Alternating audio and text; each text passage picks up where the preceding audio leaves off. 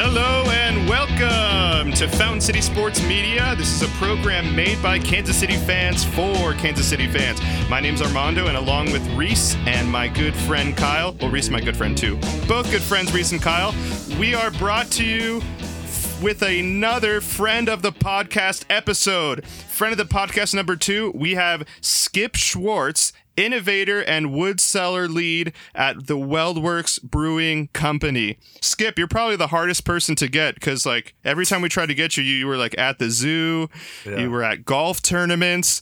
You're just probably like the most popular brewer in American brewing history. I mean, that's definitely not true, but I appreciate the compliment. If Armando's good for one thing, it's being a great hype man. Yeah, I mean, that's fair. Yeah, I'm pretty hyped. Speaking about hype, why don't we just get right into it? So today we're going to talk about a lot of different things. Of course, this is a beer podcast and a sports podcast, and we are lucky enough to have Skip on here because Skip has experience in both, and both in the competitive level. But let's talk about something serious, Skip. On a level from 9 to 10, 9 being cool and 10 being super cool, how cool did I look in my Lakers Christmas sweater at the Christmas party this past year?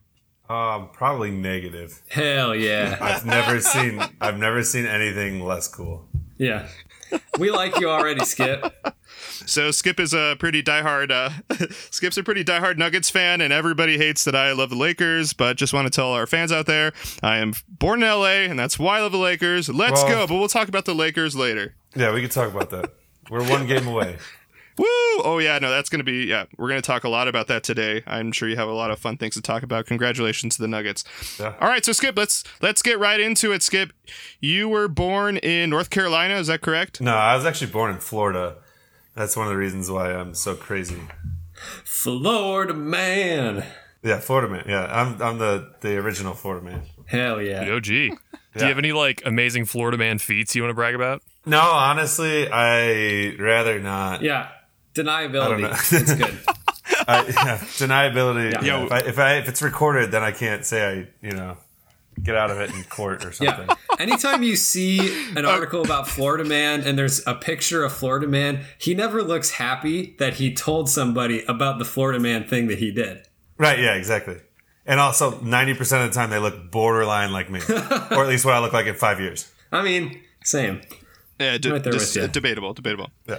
All right, so Skip, so you lived in Florida and then you moved to North Carolina right after when you were younger? I lived in North Carolina for a long time. I'm not quite sure, honestly. I don't remember. Oh, it's hazy now. So did you get into basketball in North Carolina then? Is that when you started playing basketball? That's one of the big times that I started playing basketball was in North Carolina, and I played for a lot of really good teams, and we played, they got pretty competitive at a pretty young age and played AAU, and that was kind of one of the big competitive things was once you get going in the AAU circuit, it's kind of hard to get out of it. They start you at a pretty young age. So who were your basketball idols growing up? Was it Michael Jeffrey Jordan from Charlotte, North Carolina? He was definitely there. I mean, I remember we played an AAU tournament where we got to play in his high school gym, and that was a really cool thing. But honestly, growing up, I was a big Iverson fan when I was, when he was coming out. I always kind of like the talkers. That's always kind of been my thing. So when the Bulls were big, I was always a Dennis Rodman guy. Oh, dude, Rodman, hell yeah. Yeah, I mean, those are the kind of people that I kind of always kind of were attracted to most, And then, you got your Latrell Sprewells, those kind of people who just literally are they're just fun to watch on and off the court. So that's kind of always been the kind of player I've been attracted to. And that's actually why Skip and I are friends, because he's the only person that can bring me down when I bring in my LeBron jersey. I mean, there's others at the brewery, but Skip's probably the leader of that. All right, so you started AAU there in North Carolina. Correct. Now, did I hear a story that you saw Steph Curry play when he was in middle school or high school? It was high school. So I was trying to look up to see better information, but I'm pretty sure he was either a freshman or sophomore in high school, and I would have been in 7th or 8th grade, and it was going to be the high school that I was going to go to, but then I moved to New York. He literally, it was insane because he was so much younger, and he was small then, he's still undersized for what he was, but he was small then. And he was just, I'm pretty sure he had 30 points. just like scoring threes from everywhere. It was insane. You know, the gym was packed. Everyone, I mean, also you got to remember in Charlotte at the time, you know, Del Curry's his dad. So that's also a reason to go even beyond the fact that he was incredible at basketball. But, you know, there was a chance his dad was going to be there or his mom would be there. You know, so it was just crazy to watch a gym pack, to watch, you know, a freshman in high school play basketball. So did you go as just a fan, or you were in like a tournament that was also a part so with it was Steph? going to be the high school that I would like I said, I moved from North Carolina to New York in between my 8th grade and freshman year of high school. So that would have been the high school I would have went to, but so I would just go to all the high school games, you know, watch any varsity game. So that you almost played on like Steph Curry's team? No, it would have been it wasn't the same high school. He was playing the high school I would have went to. I'm sorry. Oh, gotcha. Okay, cool. Oh, gotcha. Okay. Yeah. So I mean, That's if pretty cool, that would have been crazy to go to the same high school as Steph Curry, but no. So there's like a tale where Steph Curry had to change his jump shot when he was younger, so then he can release like quicker and faster and higher. So when you saw him play, did he have a different jump shot of what he has now, or was that when he had fixed it? I couldn't tell you. I couldn't tell you the answer to that. I thought at like 8th grade you were taking notes and you were like, this guy's going to be the greatest shooter in history. Well, I mean, I didn't. Yeah, if we had known that at the time, I probably would have taken more notes. I mean, honestly, he was just so small. That's like the big thing I remember is like, you know, he was swimming in his jersey. He looked like, you know, he didn't look like a kid who was going to come out and give you 30. And the only reason why he looks like that now is because he's done it enough. That's right. You know what I mean? Yeah, that's pretty cool. But what I'm hearing you saying is that even at the time, you guys saw his potential to be great.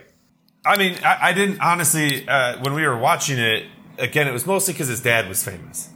But he was incredible, but it just didn't. It was hard to ever picture him being as good as he is. Fair enough. And you know, it become at a point in time in his career, he was arguably the best player in the NBA for a point in time. Maybe it was a short point of 10 games, but arguably he could be put for a year when they had the best record. He could be argued as one of the best, or he was the best player that year. Yeah, know? Right. Dang. But I definitely wouldn't have guessed that when I was watching him all those years ago. Right. That's wild. Yeah. So did you played AAU in North Carolina Correct. first, and then you played in New York. So Yeah. tell us about AAU basketball. What is more demanding, AAU basketball or trying to make beer for the biggest market in America? Man, honestly, making beer is so easy. Yeah, tell us about the horror stories of AAU basketball. I mean, it puts you in a crazy place where, you know, you're high pressure situations early on in your life, and you have like coaches, and it's like, you know, you're not all necessarily, the players aren't all from the same area, or, you know, it's just kind of weird playing with a group of people that you might see once or twice before the tournament, and then you're spending, you know, a whole day playing basketball with a bunch of people, and you know, you feel a type of way to not let your teammates down, and it's super different from if you were playing with a team where, you know, you were, you know, every single day you're practicing with them. I mean, you have more allegiance to them. It's just weird, and there's tons of pressure on it. And then, like I said, a big thing with the pressure is it's just you could play 5, 6, 7, 8 games in a day, which is just wild, you know. That's crazy. Yeah, because like, and at a young age, it's hard on you. Go ahead. Yeah, I was gonna say Kobe and like LeBron, they've all talked about how like AAU is not teaching people the fundamentals, and it's just you're literally playing all day and you're exhausting your body. And I mean, is that also what you felt? Is that you just weren't having enough practice time? It was just like really just a spectacle. It was more just to win, and you know that was it. It was. It wasn't like I was going to get better. I wouldn't say that. You know, I learned more about playing at a competitive level from AAU, but I wouldn't say like fundamentally I got better, or you were just able to play against, you know, you're playing against the biggest, strongest, fastest people. And then when you go back to your, let's say, middle school team or high school team, it's a little bit easier in the sense of you're not always playing against the biggest, fastest, strongest person in the world. So you'd be able to play, you'd be better just off of playing against the best. But I would say, fundamental wise, it didn't matter.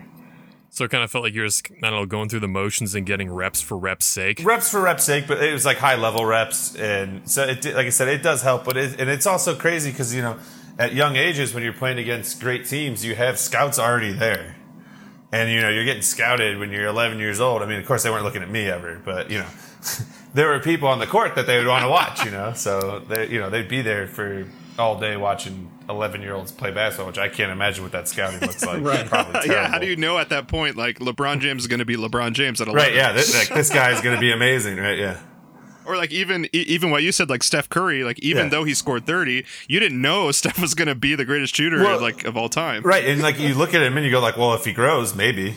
But at the time, but you just never know. You just never know. This kid's got a great build. He gets 5 words per voice crack right now. Right, yeah, exactly. Speaking about stars, you had mentioned playing with like super athletic people. What are some of the famous people that you had to go up against? So like honestly, I probably played against like a lot of people who I don't honestly know what they went on to do, but I can tell you I did play in Charlotte. We played in Florida one year when I was down in Charlotte, and we played against. I said the No Limit All Stars, but I'm pretty sure they were the No Limit All Stars, but they also were the P Miller Ballers, which was Master P's team. And so What? Yeah, so at one point in time, we played against Little Romeo, and DeMar DeRozan was on the team. And I actually looked it up, and on that team as well was Brandon Jennings. Wow. So we played against all of them. Damn. Yeah. So I was looking it up because I was like, I really wanted to see if because my memory was like these guys, and they had they had camouflage jerseys, and it just had the No Limit tank on it, and that was it. And like and they like rolled up in all these like fancy clothes, and I just like remember it like it was yesterday, and I really couldn't find. I was like Googling it, and I was like, I need to find these jerseys so I could show you guys afterwards. But I can't find it, and like I don't even know. Maybe it's all made up in my head, and it like I know that I did play against those guys, but I don't remember anything about. In my mind, this thing was like a real thing, and then I couldn't find it, so maybe it wasn't real. I just made it up in my head. But I definitely played. Yeah, so DeMar DeRozan, Little Romeo, and Brandon Jennings. I played against all them on the same team too. Yeah, that's ridiculous. So tell us about that game. Tell us about walking in to like literally just like you probably hadn't played, someone like that before. You get your schedule beforehand, so we knew that there's a possibility of playing them. And then when you're in a tournament with someone like that, and in your free time, you're not really going to leave the gym, maybe to get lunch or grab a Subway or something, but you're not really leaving the gym. So we would watch people, and I think I remember watching them more than I remember playing them. And honestly, probably in a game like that where we were good, but we weren't great. I mean, we ended up playing a lot of really good tournaments and going to the nationals. But I mean, like, I don't think I even probably played that much against those guys. I bet you they were just, or maybe I played a ton because they were just destroying us. I honestly can't recall the game. But I do remember just the aura of those guys being in the gym, and everyone would watch, and when they would walk in, they'd have, I mean, also their coach is Master P, so like, let alone just even if let alone just that alone is a spectacle with him being in the gym. So, is he a good coach? I don't know. I mean, people forget Master P did play in the NBA. Really? He did. He played in the NBA, and I believe it was for. I want to say he played for Charlotte, but I do know for a fact he did play for the Raptors for a little Really? I had no idea. So Master P was actually really good at basketball, and so that's and I mean Little Romeo went on and played I think at USC. So I mean Little Romeo played, and now he's just Romeo. By the way, for our fans that might sue us, he is Romeo now. He's not Lil Romeo. Sure. It's all right, Romeo. Sorry. At the time, it was Lil Romeo. He was Lil Romeo. So yeah, he wasn't big yet. So was it at that same tournament then that you played against Lamar Odom's team as well, or is it a different tournament? So I played at a different tournament in New York much later on, and it was so we played. It was called the Gym Rats Challenge, and it's like one of the hardest tournaments to win because it's just like basically you have one day. And it's like basically you get to play a round robin of like 2 games, and then they seed you, and there's like 30 teams, and you just play until there's one team left. And so you'd play like I honestly think on a Sunday we played 9 or 10 or 11 games. We ended up winning Jeez. it. But along Really? yeah, it was pretty cool. Wait, and it's like one of the your team beat theirs, and then like LeBron's team was also in that one too. So you said? LeBron's team, LeBron. So let me phrase these better. So Lamar Odom sponsored a team. So they were Team Odom. Lamar Odom was not. He was in the building, but he was not at that game because at the time we weren't the oldest age group. And then LeBron James also had a sponsored team there, but his team was not in our. He didn't have a team in our age group. But I beat, so if you're familiar with like the New York Gauchos, they're like a big, those like, Stephon Marbury's played for the Gauchos, tons of New York City guys that played for the Gauchos. We beat like 3 of their teams in a row, which is like nearly impossible to do. So it was just like, it was a crazy tournament. And like I said, when we beat Lamar Odom's team, like again, it wasn't really like, it was just a team that he had sponsored. And I wish that I could kind of go back and be able to look to see who were on these teams. Because for all I know, I played against all these other people that I just didn't even realize I was playing. You know what I mean? Because you know what I mean? Like when you're even in high school, like Trae Young and like right. I mean, like I played against Paul Harris and what was his name? Johnny Flynn. Oh, no way. When they were in high school, before they went to Syracuse, we played them in AAU. And man, Johnny Flynn is one of the craziest people I've ever seen play basketball. Like Paul Harris was just a beast, but man, Johnny Flynn was insane. He was so much like, even for him being like smaller for an NBA guard, like he was just so much bigger than everybody. He was able to push people off the ball. It was nuts. He was a crazy person to play against. And I think Johnny Flynn ended up getting drafted pretty high. I think he was top 10. Yeah, Johnny Flynn was like 5 to the Timberwolves. And I think I think after him was like, I think Curry was actually right after him. Wow. I don't know if that's positive, but I think that's. Johnny Flynn had a lot of. Yeah, I'll look it up. But Johnny Flynn had a lot of hype coming into the draft. I remember that. Oh yeah, I remember that Timberwolves Syracuse taking team. him, and it was like it like wasn't a shocker for Timberwolves to take him. It was like, Right. Of course we're going to take Johnny Flynn there. So yeah, he was number 6 to the Timberwolves, and then ahead of Steph Curry. Yeah, so Steph Curry was it was right after him. I think at 8. Wow. Oops. So yeah. So I mean, I guess I didn't realize how much of that draft class I've played or seen play way before. Damn. So Skip, we've talked about all the people that you've played. Now let's talk about Skip, aka Skip Bayless Schwartz's basketball game. No, so you you're can't playing put- all you these can't- people. no, Who are you, dude? A shooter? What are Keep you, Skip like Bayless MJ? away from me. That man's terrible. keep Skip Bayless's name away from me, please. So I guess I played shooting guard most of my career, a little bit of point guard here and there. Honestly, how did I play against good people? I would say I have no idea. I think I've been just really lucky. I worked really hard when I was young, and it paid off a little bit here and there, but I really don't know. I mean, I was just kind of, as a kid, I was always obsessed with playing basketball. I hated watching TV, and I would just play ball all the time and go out and, after school, I'd play. When I was in high school, I actually used to work a deal, when I was in high school, they had all these rules about like going into gyms and stuff, like you weren't allowed to be unsupervised in a gym and left alone in the gym and all for safety reasons. And I'll sue the school. So I actually used to work out a deal with one of the janitors where I would help him clean a certain number of rooms and he'd open the gym for me. No kidding. So I used to do that late night and I'd go like clean up, like let's clean up. He's like, if you sweep the floor in 5 rooms, then I'll open the gym for you for an hour. So I'd go and, try to just sweep up, 10 rooms so I get 2 hours or something. So that used to be my little hustle was like, do whatever I could. That's awesome. Yeah. So like I said, I was just obsessed. I'd be into school, try to sneak into school early and just play ball as much as I could, just shoot all the time. So I just kind of got pretty good at shooting. And, one of the big things for me when I was getting recruited in high school was, he might be able to score 30, but the guy he's going to guard is going to score 40 because I was just terrible at defense in high school. So, that became, when I went to college, that became like a huge focus was just like, all right, I got to play better defense. So, that's kind of where I started buckling down and learning to play D a little bit.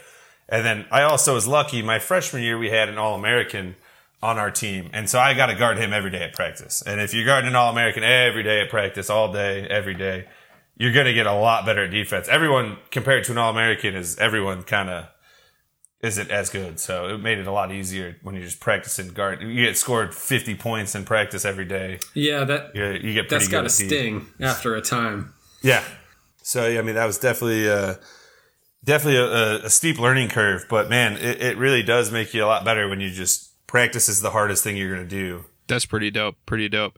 All right, dude. So you went from there, and then you went to SUNY Potsdam, right, for basketball? Correct. Yep. In college. Yeah. So tell us about going from playing like LeBron James's team, Odom's team, and now you go to Potsdam, dude. I mean, basketball is a lot different in college than even at like the Division III level, because I mean that's Division III. It's just so different. I mean, you go from like, all right, I'm going to play as much basketball as I can personally, or I have practice at 6 to like they run your life. You know, you have shoot around in the morning, you have weightlifting early in the morning, you have your running condition early in the morning. You got to go to classes in between classes. Oh, why not? You got 2 hours between classes. Come and shoot. You know, if you're a freshman, you have to go to study hall. So it's like, all right, you know, you finish up with your practice and they're like, all right, why don't you hit the weight room or hit the pool for an hour? And then you got to be in study hall. And like they basically, your first year of college, they control your entire life. And it's just like, it's definitely weird, especially for, you know, people who, you know, like me, I partied a lot in high school. I've always been kind of on the crazy side when it comes to things I shouldn't be doing. And so, you know, it's the first time as an adult, you know, I guess I wasn't an adult, but as an adult, I was on my own. So it was like, you know, I don't want to do this, man. I don't want to do all this shit. Like, give me some time to party. And then you get yourself into more trouble because you try to fit in times to party when you shouldn't be. Yep. You know, that's how that goes. So, you know, that, you know, like I said, I wasn't like a singing example of college athlete. I was kind of probably on the opposite side of that.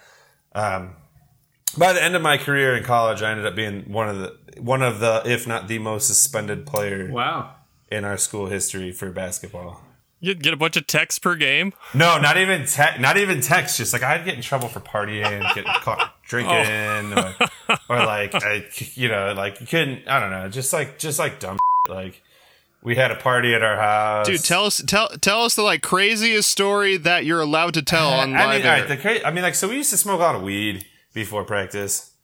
That was crazy. But like I'd say one of the craziest ones was like we were on like a road trip, and like we were like, all right, we're gonna smoke before this game, you know.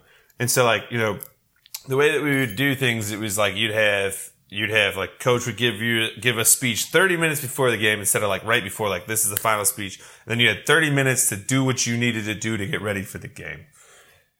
So me and a couple buddies, you know, I won't say who they were. We go out and, you know, after the 30 minutes, we go outside in the middle of the freezing cold in upstate New York on the road, and we just smoke a bunch of joints outside in our like jerseys and shit.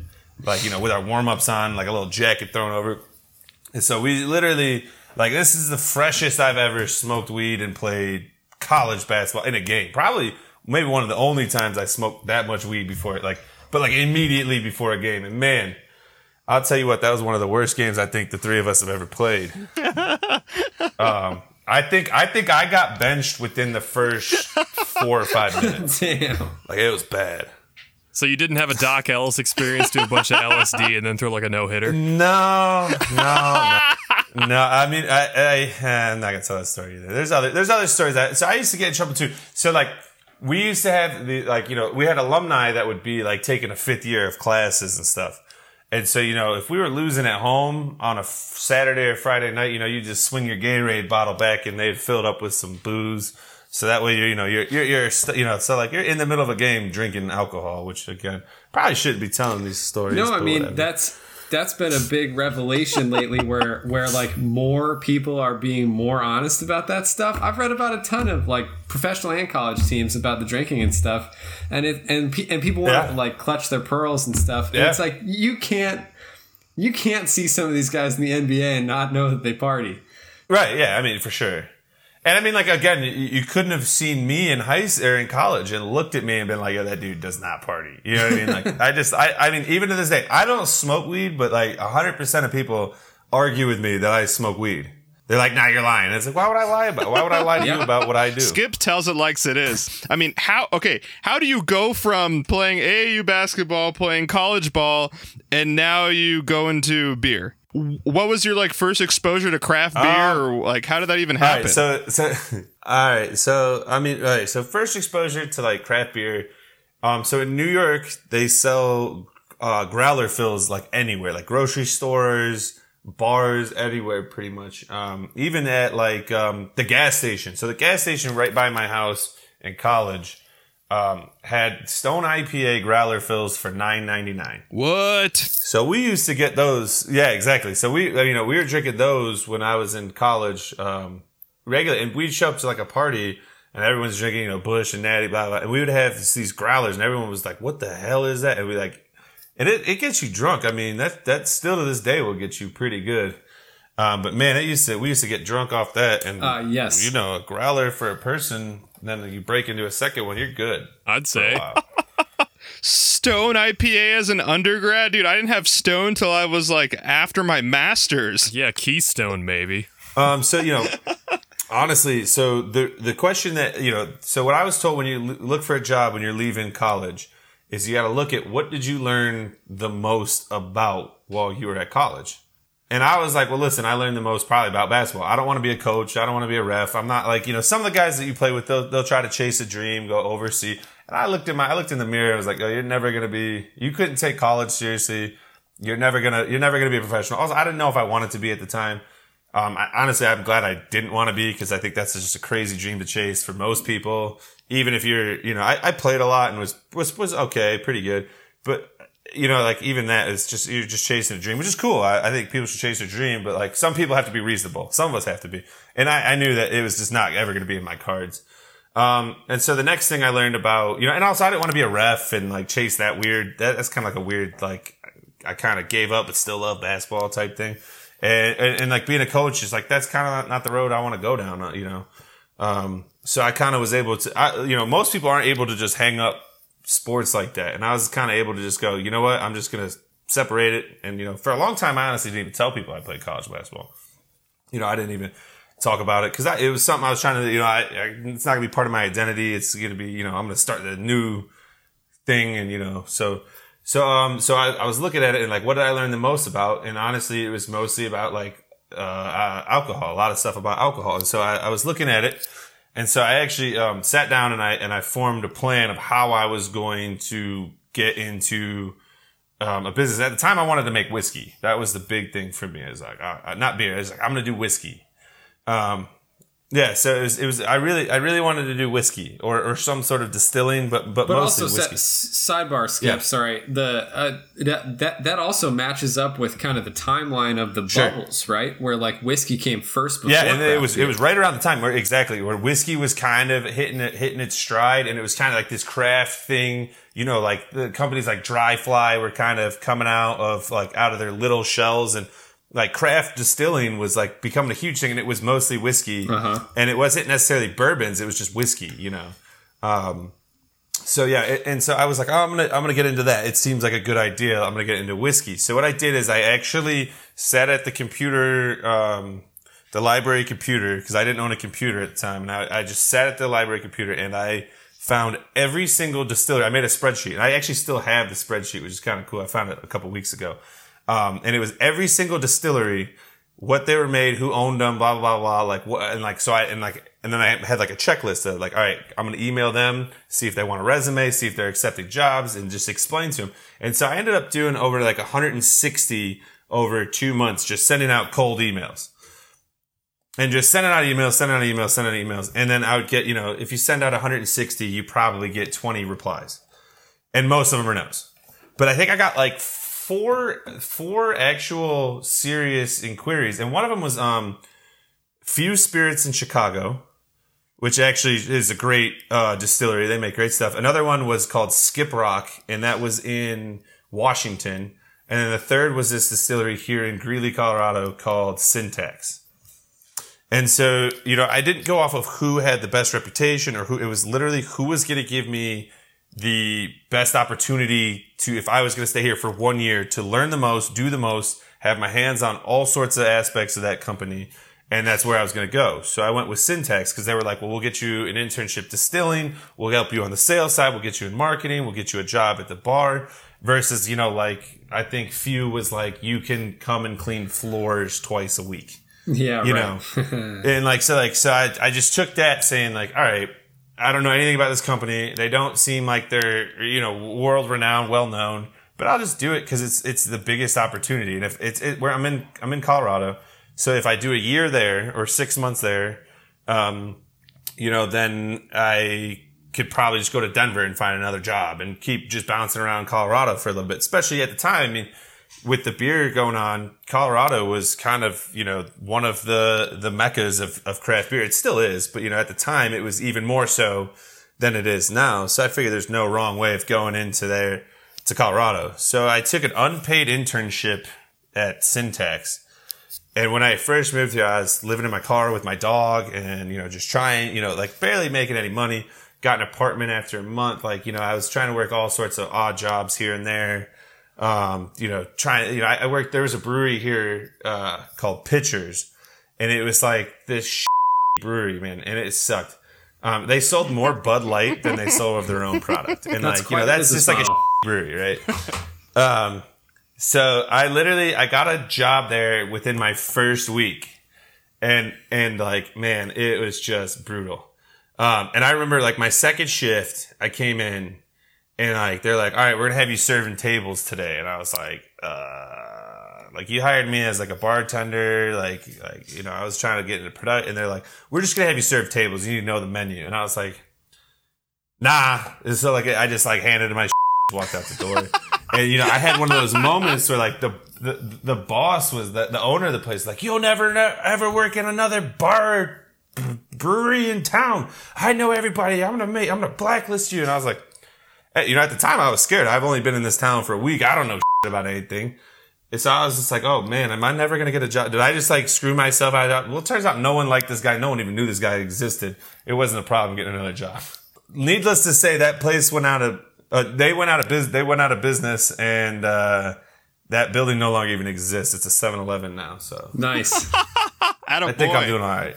Well, this is a perfect segue because and we can talk about Black Project if you want, but you end up going to the best brewery in Greeley and one of the best breweries in Colorado, one of the best breweries in America, WeldWerks Brewing. So tell us how.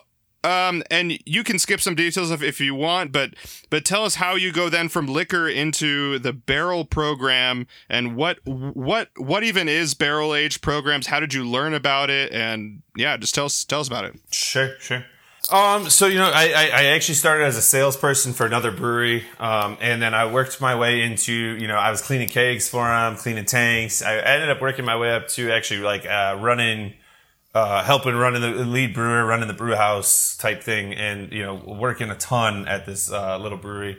We kind of dabbled in barrel aged beer production there. We did some sour beer stuff, barrel aged sour beers, and by the time I had ended up leaving, I think we were at like almost 150 barrels of sour beer, oak barrels, and we're 53-gallon bourbon barrel oak barrels. Which is massive for a tiny little brewery. And so, and when I left there, I realized like this is something I want to pursue. So then I took my next job at Black Project, which, Black Project is a brewery down in Denver, and it's, known for its, spontaneous and wild ales. What does that mean, Skip? What does spontaneous and wild ales mean? So spontaneous is when it's like a traditional Belgian lambic. So since lambic is a protected term, they just use the word spontaneous. But what that is you would brew a beer in a certain type of way. You would knock it out into something called a coolship. So you put the hot beer into something called a coolship, which is usually just a copper, almost like above ground swimming pool, in which the beer rests overnight. And, the temperature change, usually you brew this in the winter when it's colder. So the temperature change helps cool the wort down. And once the wort while it's being cooled, it's open to the night air and the wild yeast, because there's yeast and bacteria all over the world, like you're breathing it in right now, actually lands in the wort and then starts to ferment in the actual coolship sometimes then put it into a barrel. So basically, spontaneous is you're not pitching any yeast like a normal beer you would. So it's whatever you get is what you get, type deal. Last summer, I was fortunate enough to go to Cantillon and see how they make it. Yeah, it's awesome. Which was incredible. And what you just mentioned, like you get to go up in the attic of that place and see the pan where it'll all kind of spill out and do just what you described. And then like sampling all the different, not only the different types of lambics, but like at different stages of fermentation was super interesting. And like, it's so funny that used to be like way back, at least from my understanding of it, that used to be so much of beer was brewed that way. Exactly. That's just how they did it. They didn't understand, Right. Yeah, they didn't actually understand yeast until, like way later on. They were making beer for, Egyptians were making beer, or what could be called beer. And, I think it's the Carlsberg Brewery is actually the one who was able to actually figure out that yeast is what's doing it. And I want to say it was like, honestly, like in the 1860s. Like it was like way later on, maybe even later than that. Wow. Like that. Well, one of the big things they were telling us at Cantillon is like it's so situational when it comes to like spontaneous fermentation and stuff, where like they could not move that brewery and produce the same kind of beer that people become used to, just because it's all and like the big thing, same buildings for. And exactly, the big thing is those rooftops. The yeast actually lives in the wood, and that building becomes the yeast ground where like it's like and so like it is exactly like that. So we used to do something every year where we would the first batch you just use it, you dump the beer because it wasn't going to be good, but you used it to actually start catching the yeast and waking up the wood and stuff. And so at Black Project we had our cool ship in our barrel room. So sometimes the inoculant, is the term used for the stuff that goes into the beer, the yeast or bacteria. So the inoculant might actually not come from outside. It could just come from barrels fermenting or just what lives in that room already. It's actually like really a cool process and something that I loved doing, and it was a lot of fun. And there's just such the learning curve is it's just you'll never learn how to do it because it basically comes down to blending. So that's why I landed there, and I was working with pretty much mostly barrel aged beer at Black Project. And I just realized, I loved barrels. And also, I was living at Greeley, driving to Denver, and that's just brutal. Yeah, for those of you that are Kansas City fans, it's like an hour. With traffic, it's like an hour and a half. It'd be about 2 hours each way, because I work 9 to 5. So, and Black Project is on the south side of Denver, so I'd have to drive all the way through Denver, and there's no good way around Denver, so you have to just go through it and you sit in traffic. But yeah, so I kind of realized that, I wanted to work with wood and beer.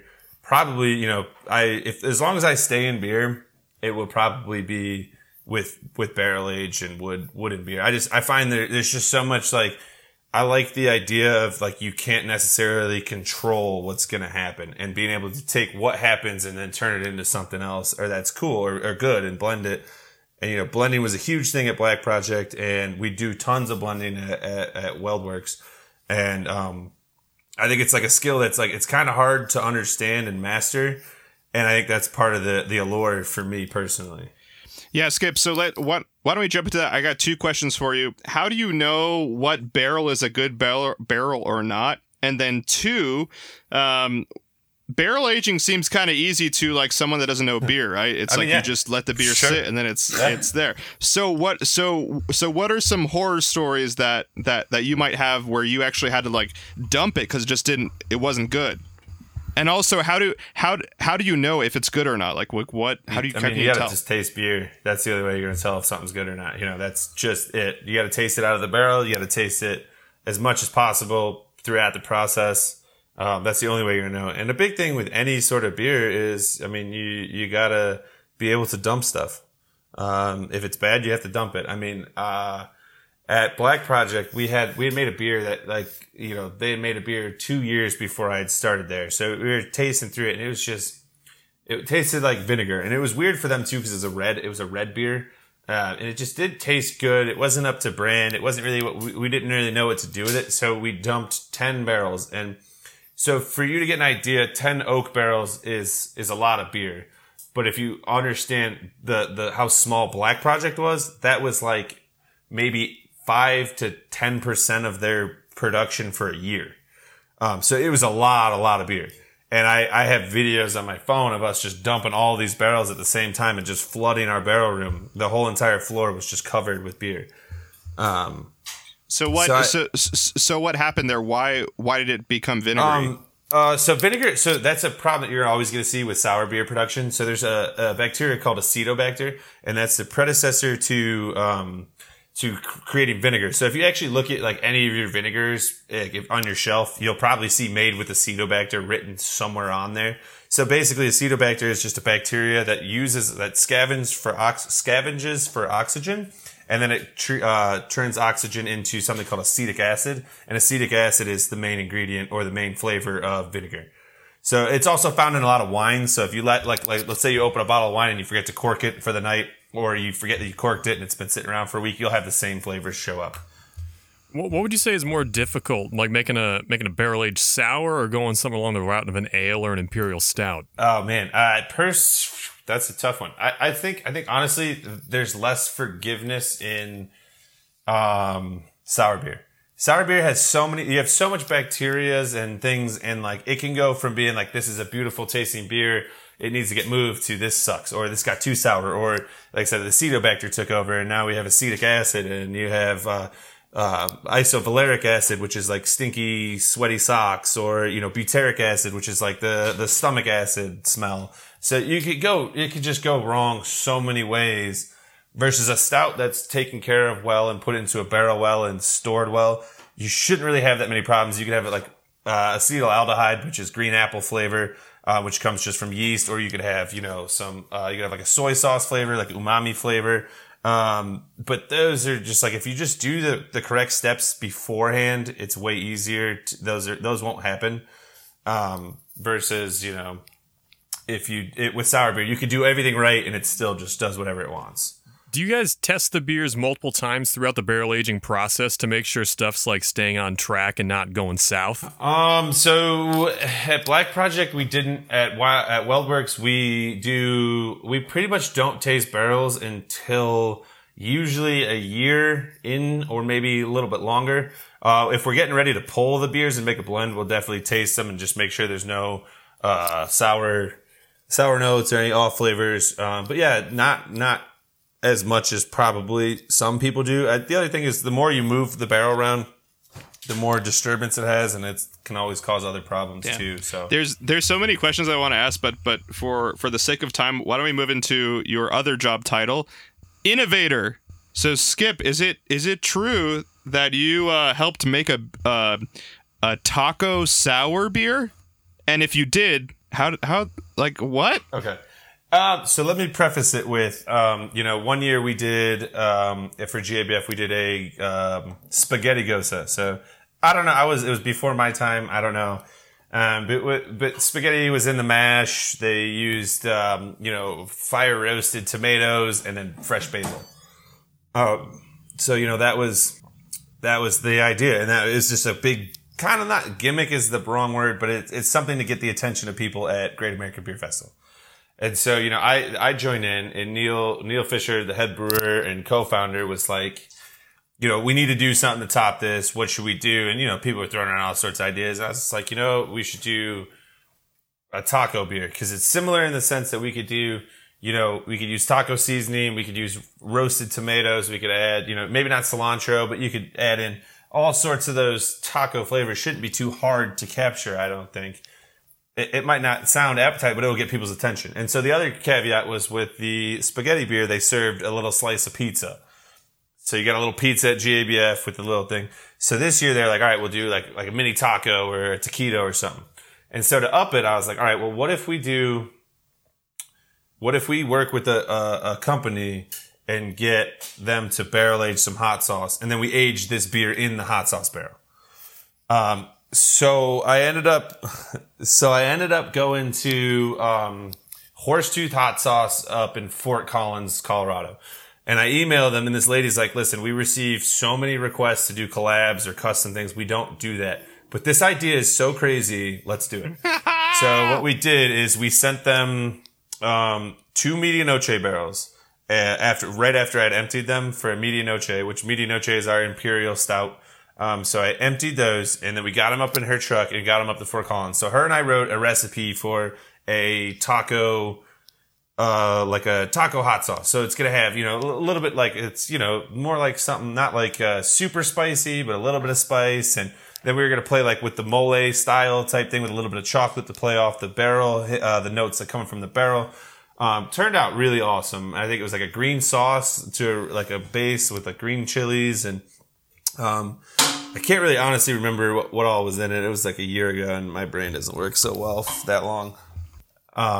Then we got the barrels back from them after it held the hot sauce, and we barrel aged some of this taco gosa into the barrel, and then we served that at GABF. So at GABF, you get a hot sauce barrel aged taco gosa with a taquito with the hot sauce that was made custom for this beer. So you could try it all in one go. It was pretty cool. That sounds amazing. So Skip, why is beer innovation important for beer? Why not just make a Pilsner? Why just make Juicy Bits and it's fine? What is going on with all this innovation? I think, I don't know if everything we do would be called innovative, to be honest with you. I think sometimes it's just, the way the market is right now is people want new stuff. They want to try something new. And if they like to try it from a brand that they already trust, if Juicy Bits hadn't been as good as it was, as good as it is still, but originally, I don't think people would trust WeldWerks to make a taco beer. And if that taco beer, all right, it's a taco beer. It was weird, but it also was, it tasted like tacos and it hit the mark of what it was supposed to be. It might not be something you crush a whole 12 pack of, but it was drinkable and it was not technically flawed and it tasted like a taco. So, I think people like that from a brand that they trust. And I think people just really like to try new things and they get excited about new things. I think that's kind of the nature of almost like the millennial generation, the new generations. I mean, we're in Pokemon era, we got to catch them all. So, it's kind of like that with craft beer. I think people really want to try everything all the time. So if you give them new things, they get excited about it and it just keeps the train rolling, Can I ask a question about what do you think the trends are right now? Because this is just me as a consumer. I feel like 5-6 years ago, everyone's been trying to get shandies and radlers out. And then a few years ago, hazy IPAs kind of took over. And nowadays you're seeing a lot of seltzers and carbonated waters and all that stuff. Can you tell what's on the horizon for beer? Do you have a forecast for that at all? It's hard to do. I've been saying this for a while. I think the next one, so this is the way I view it, right? So we're looking at things in everything returns back to history, right? So if we look at it right now, so, we just had, apple cider was the last non-beer thing, right? It was a big thing. Everything, this is going to take over. Well, it did. Because apple cider is similar to champagne. So champagne was very good, but then it kind of went away when rosé came out, right? And so if you look at, after that, you have this hard seltzer, right? Well, hard seltzer is basically just, a low calorie, low sugar version of Mike's Hard Lemonade or, Smirnoff Ice. Or Zima. So I think the next thing would be, if you look at that trend of what it was, I think the next one in line would probably be, tea, hard teas. I think you're going to see a lot of iced tea situations following the Twisted Tea type thing. But I think it's going to be maybe low-cal, I think you'll see that happening. I mean, even Truly put out, the lemonade, the hard Truly lemonades. Or seltzer lemonades. So I think you're going to ride around in that little market for a while outside of beer. But I think to know what's going to be the next big thing, I don't really know. But if I were to bet money, I would say that you'll see a lot of these bigger Truly companies or start infusing things with green tea or black tea or just sweet tea. Tea would be my guess. Wow. Okay, put that in the history books, Armando. On this date, I was about to say, breaking news. Skip, aka Skip Bayless Schwartz, predicts that black tea is the next Why big would beer. you do that? All right, let's move right along. So this is a Kansas City centric podcast. So Skip, tell us your experience with Boulevard. I know you're pretty close friends with one of the brewers, and then number 2, why is Tank 7 one of the best saisons out there?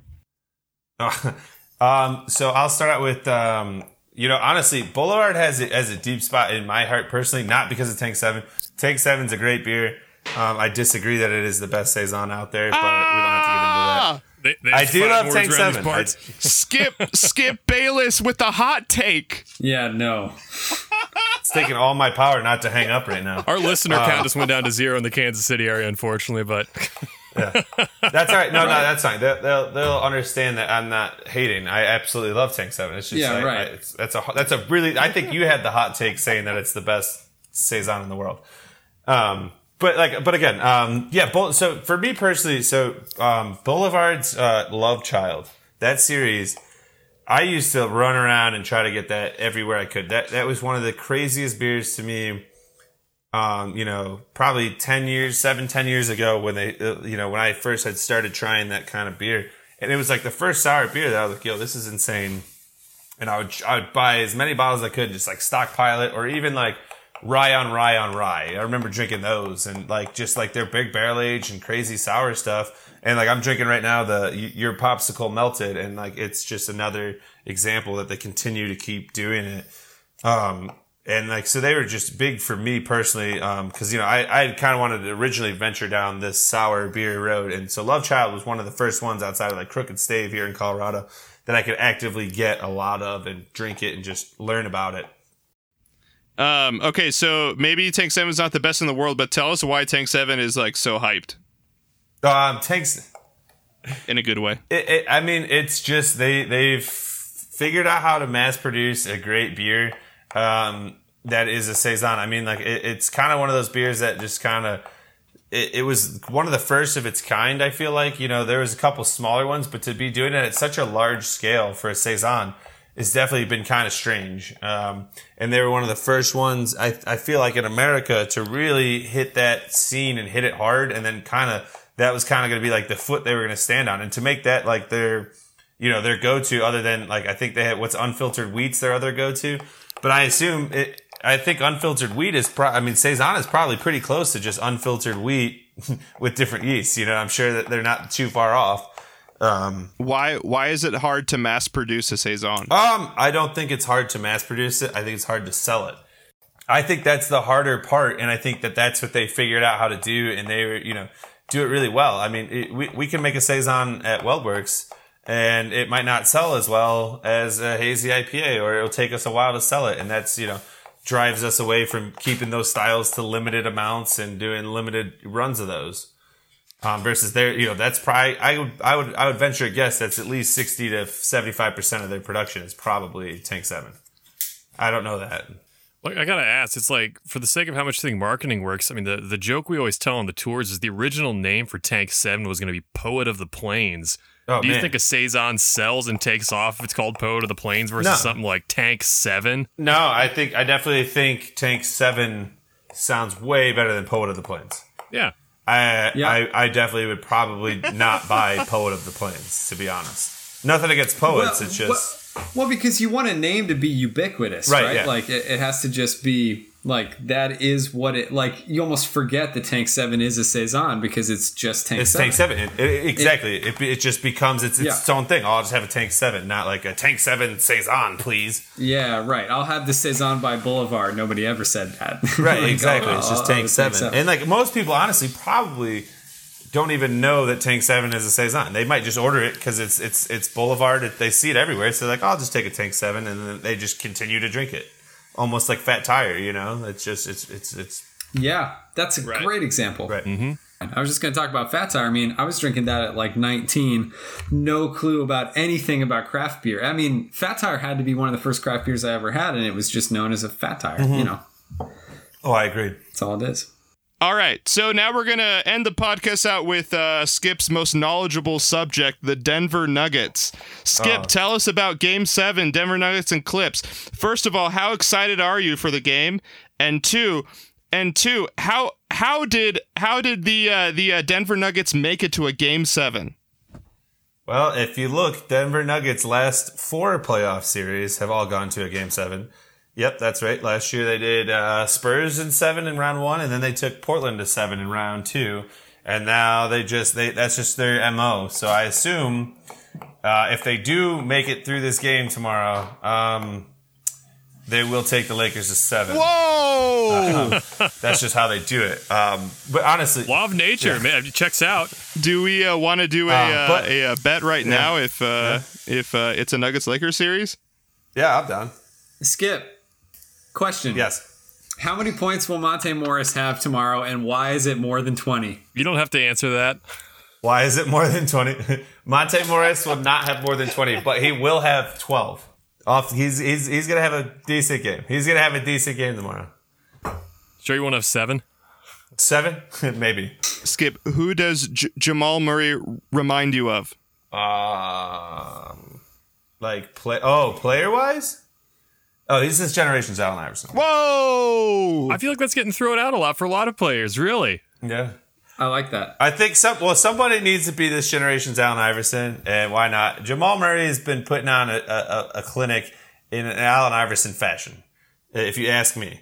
Dame Lillard is great, and you can put out a lot of people, but like someone's got to be this generation. The big thing that the difference is that no one's going to be able to do is be Allen Iverson off the court. Allen Iverson was able to change the absolute culture of basketball, the world. I mean, Allen Iverson's one of the few people who had, white kids drinking grape soda, because he did it before games, he literally changed culture. Jordan changed culture one way and Allen Iverson changed it in a different way. So I don't think we'll honestly see another player like that maybe ever in the world. But if game wise, I think Jamal Murray has a similar game to Iverson, where he will pull out, all of a sudden he's going to go up for a dunk on Kawhi Leonard, even though, he did get blocked, but he still does that. And, Iverson was kind of the same way where you're not expecting him to go up for a dunk, but in his first couple years, man, he would dunk on people, man. And he was slept on with on his athletic abilities, I think, at first. And I think Murray's going to kind of come into his now. And I think from here on out, we might see a different Murray. And I would like to say it would be close to Iverson. Question for you, Skip. Sure. How do you feel about Michael Porter trying to elevate himself into a big 3? Is that too much drama for the team? Is that warranted? So my opinion on that situation is keep it in the locker room. Yeah. I don't think you have the right to feel that way. You have a right to think that way. You have a right to say that. I don't think the press is the right place for you to come out and say, I need to be more involved. Yeah. It makes you look selfish. It makes you look kind of like you're going to go behind your team's back. I don't think that's good for a locker room. I think he probably got reprimanded for it, and then we can all just move on. But I think he could be a really great person to fit a role. I think he's a great scorer. I think he'll learn how to play some defense a little bit. He needs some time, but I think he'll be a great fit for that team. But I think the way he handled saying that was probably the wrong part. But again, he's young, so I'd say don't. I wouldn't read too much into it personally. Yeah, sure. If he continues to do that for the next year, then yeah, we might have an issue. But Okay, so I got kind of a deep question for you here. So me and some of the guys back at Boulevard make fun of Jokic mainly because we respect his game, but when you look at him, he just looks like some dude you'd find in sweats at the Y playing basketball. Right. Going back to your time in AAU and saying how it's not great for building fundamentals. Yeah. Do you think part of the mystique of Jokic and why his game is so unstoppable is just because his fundamentals are on lock?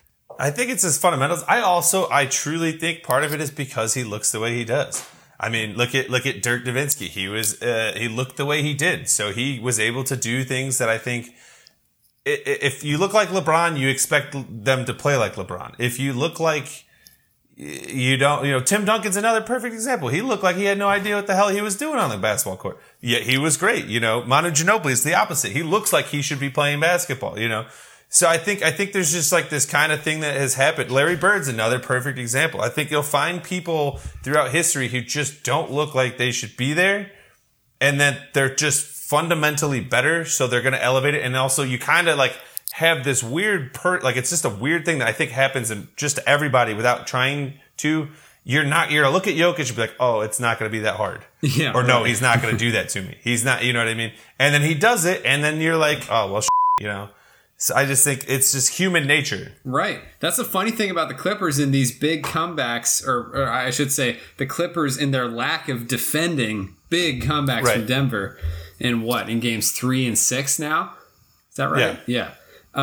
Where like they just won't close out on Jokic on the 3, even though he kept burning them in both of those comebacks. I mean, it's not like he rattled off 5 in a row. But, I mean, he contributes from beyond the arc, which is, I definitely agree with that. All right, Kyle, round it off with some betting questions.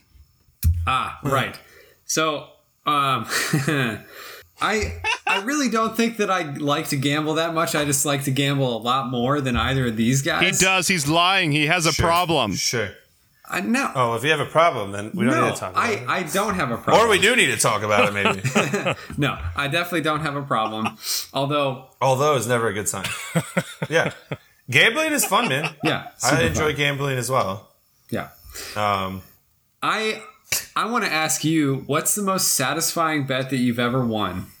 So honestly, it was actually on Michael Porter Jr. during the restart, and I took a light bet on his over under points, and then I went in and I looked at it and I thought I put $5 on his over and it was 50, and so I was just like, I don't like to bet $50 at a time. Like I'll gamble, but $50 for Michael Porter Jr. in his second game, in the restart.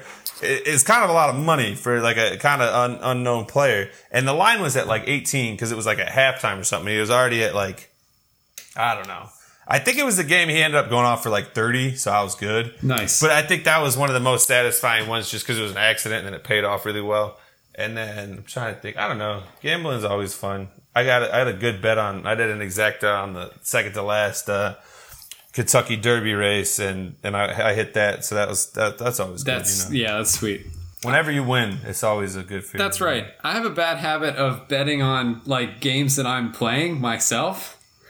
That doesn't usually go well. Are you Pete Rose yourself? Yeah, Pete Rose. Right. You're going to get banned someday. Mm-hmm. Good thing I'm not a professional.